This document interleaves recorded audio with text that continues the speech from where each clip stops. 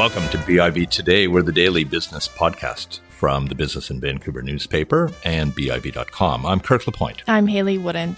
Later on in the show, the story behind a new art installation in Vancouver and how it's expected to enhance the reputation of the city's art industry.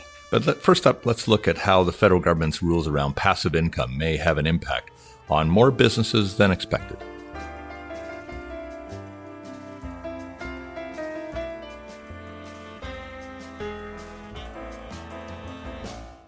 The federal government has maintained that its proposed taxation changes will not impact the vast majority of Canadian businesses. However, our next guest believes that rules around passive income will create a ripple effect that could impact the financing available to small Canadian businesses. Ian Russell joins us now. He is the president and CEO at the Investment Industry Association of Canada, and he joins us on the line today from Montreal. Ian, as always, thanks. Good to have you on the program. Thanks for joining us. Oh, thank you, Haley. It's my pleasure to be with you and Kirk again. Well, tell me about the ripple effect here. How does that happen? Well, I guess there are two dimensions to this. One is the government, in looking for a remedy, segmented these private corporations between smaller ones and larger ones. And it tried to alleviate the tax issue, the passive income tax issue on very small companies.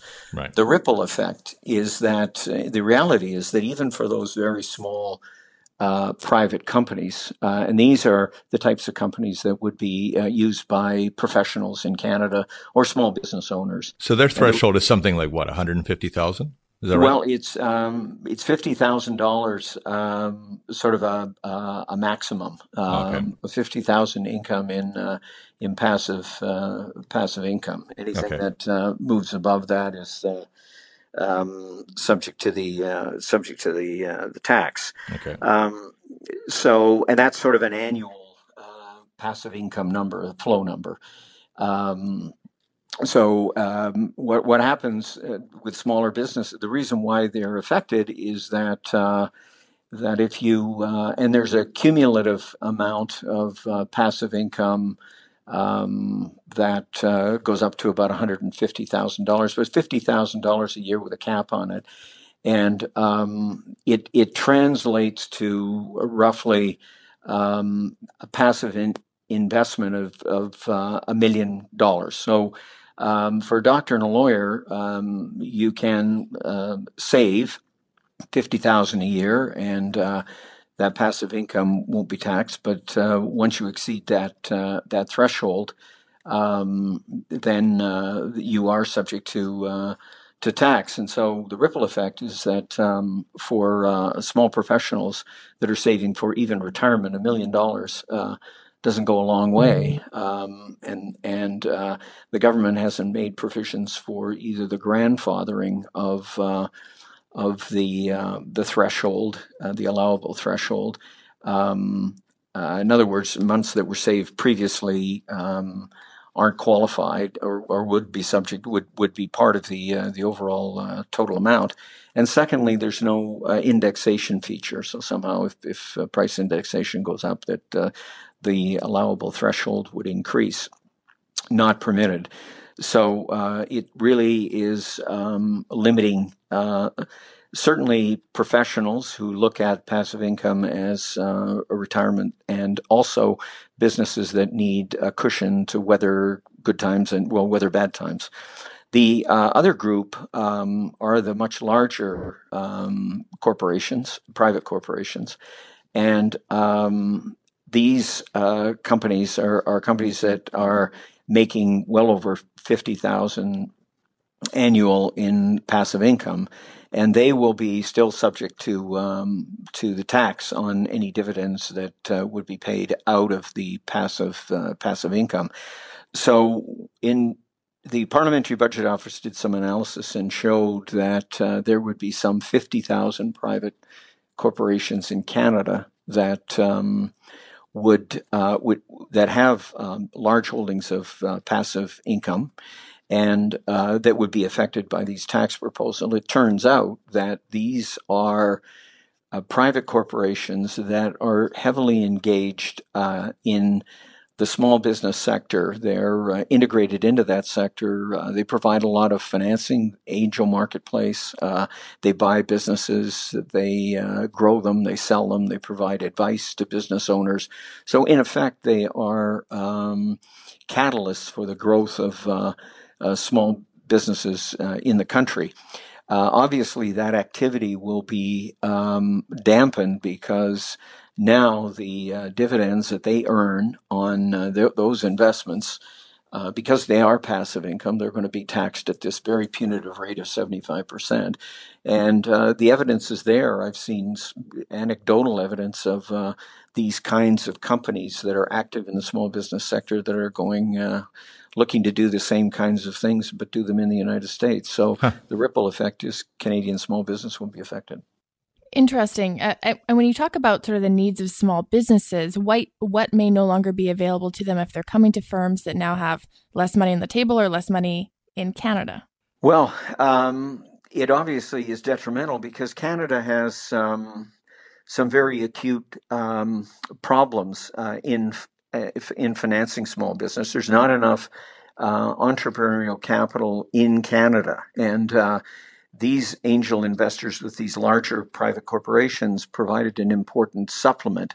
I'll give you one example that's not very well known in Canada, but there's something like 1.1 million businesses that employ, I think it's nearly 10 million Canadians out of a private sector that employs 11 million Canadians. So small businesses are pretty important.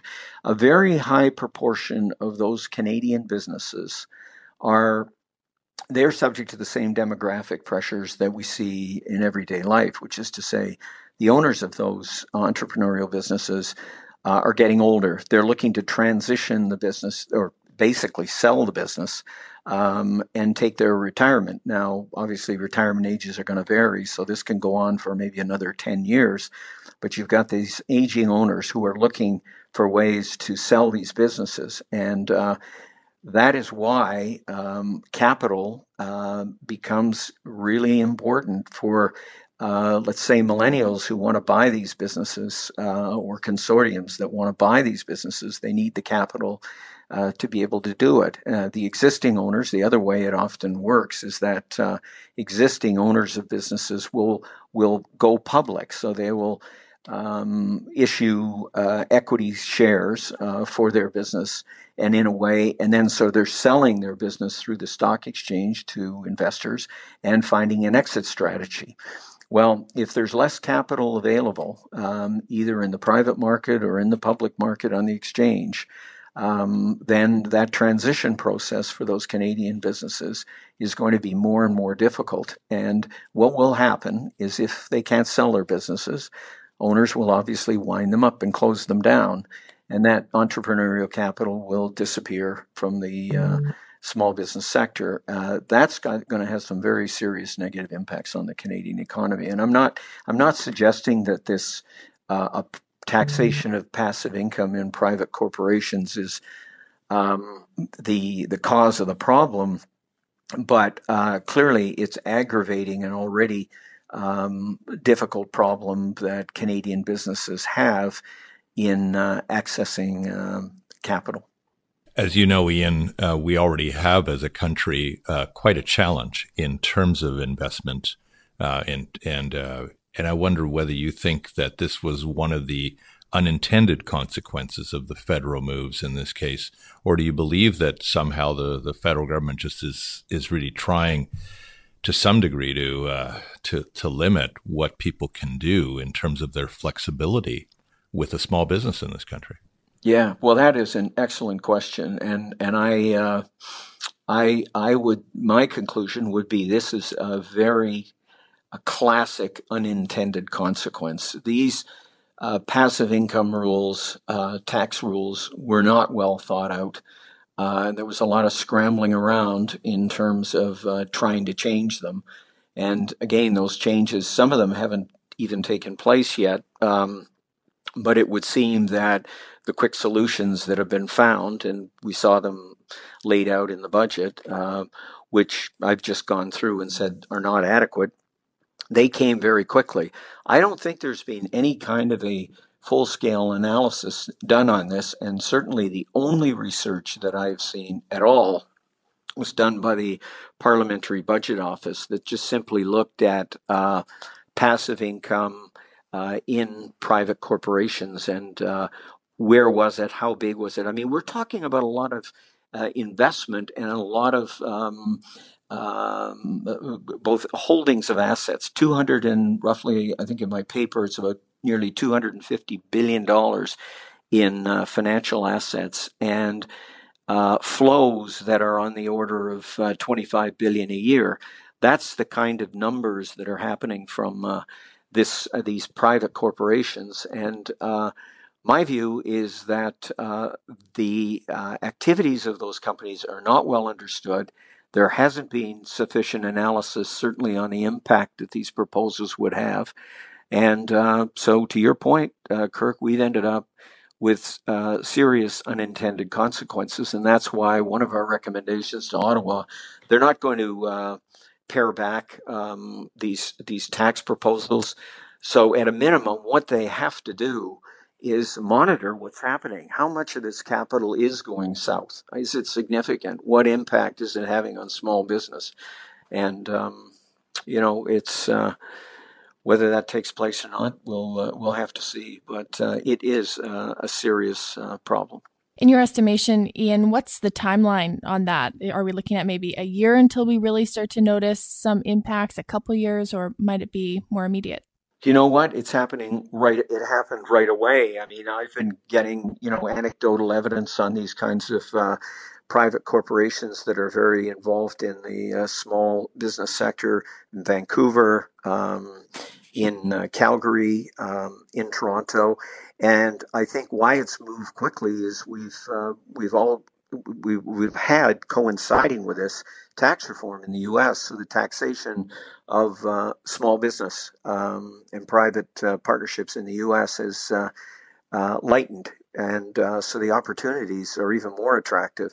So I think the reaction has been fairly quick. Now, it takes time to set up affiliates in the U.S. and to get your operations refocused. So I think it started very quickly. I've been surprised at hearing it, but plans are underway to move and refocus these private corporations that are engaged in financing, investment banking in the small business sector. And it's going to accelerate, I would say, over the next 4 or 5 years.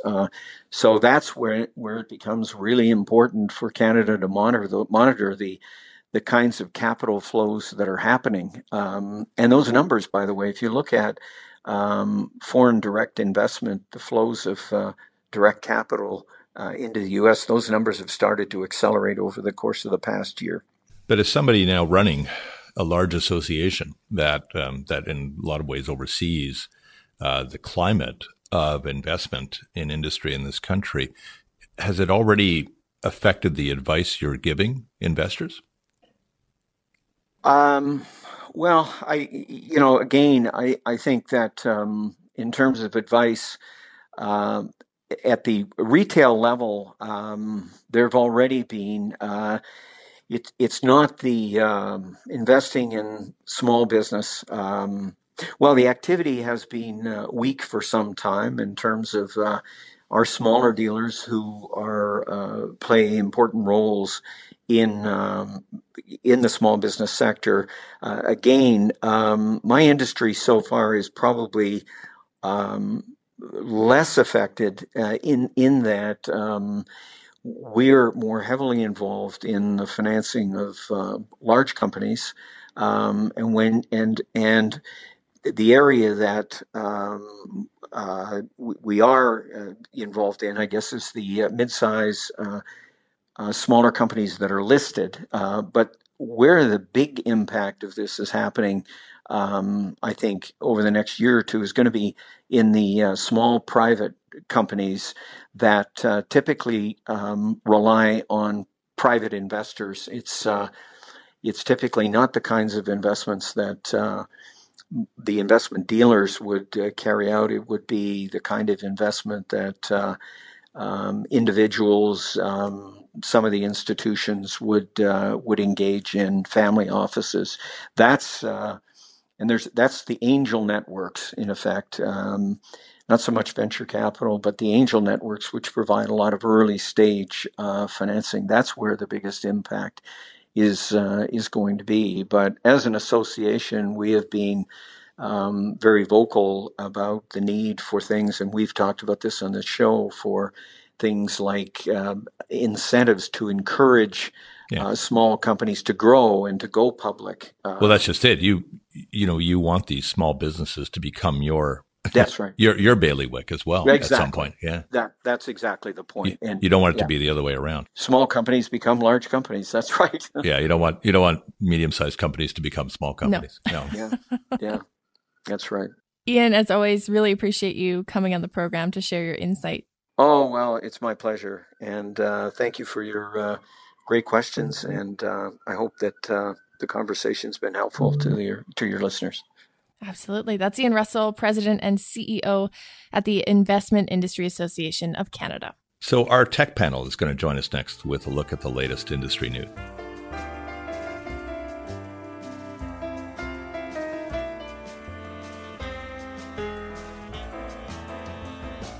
Throughout the month of June, 2 pieces by world-renowned sculptor Richard Hudson will be on display at Park Vancouver.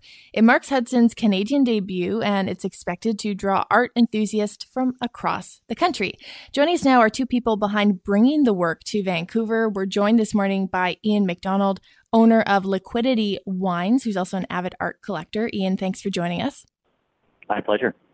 And also with us is Krista Frosch, an agent at Sotheby's International Realty Canada. Krista, good to have you on the program. Thanks for joining us. Thank you. Good morning. So, Ian, I want to start with you from a collector's perspective. Tell us a bit about Richard Hudson's work, how it's received, and how maybe you first came to encounter it. Yeah, I was invited to a show that Sotheby's hosts every year in England at the home of the Duke of Devonshire. It's called Chatsworth. It's one of the major historic castles in England. And every September they host a show called Beyond Limits, where they bring together some of the most famous works of sculpture from around the world that are available for exhibition and sale. And I was invited by the Duke to go to the showing that they had 2 years ago. And at that showing, they had a number of fantastic works of art. But one of the ones that really caught my eye and then I was really, really impressed with was a piece called The Tier by Richard Hudson. And that really started me into a lot of work over the last couple of years with Sotheby's and then with Richard Hudson about bringing his work to Canada to show it for the first time. So actually, The Tier is one of the 2 pieces that will be shown here, and it's a spectacular sculpture.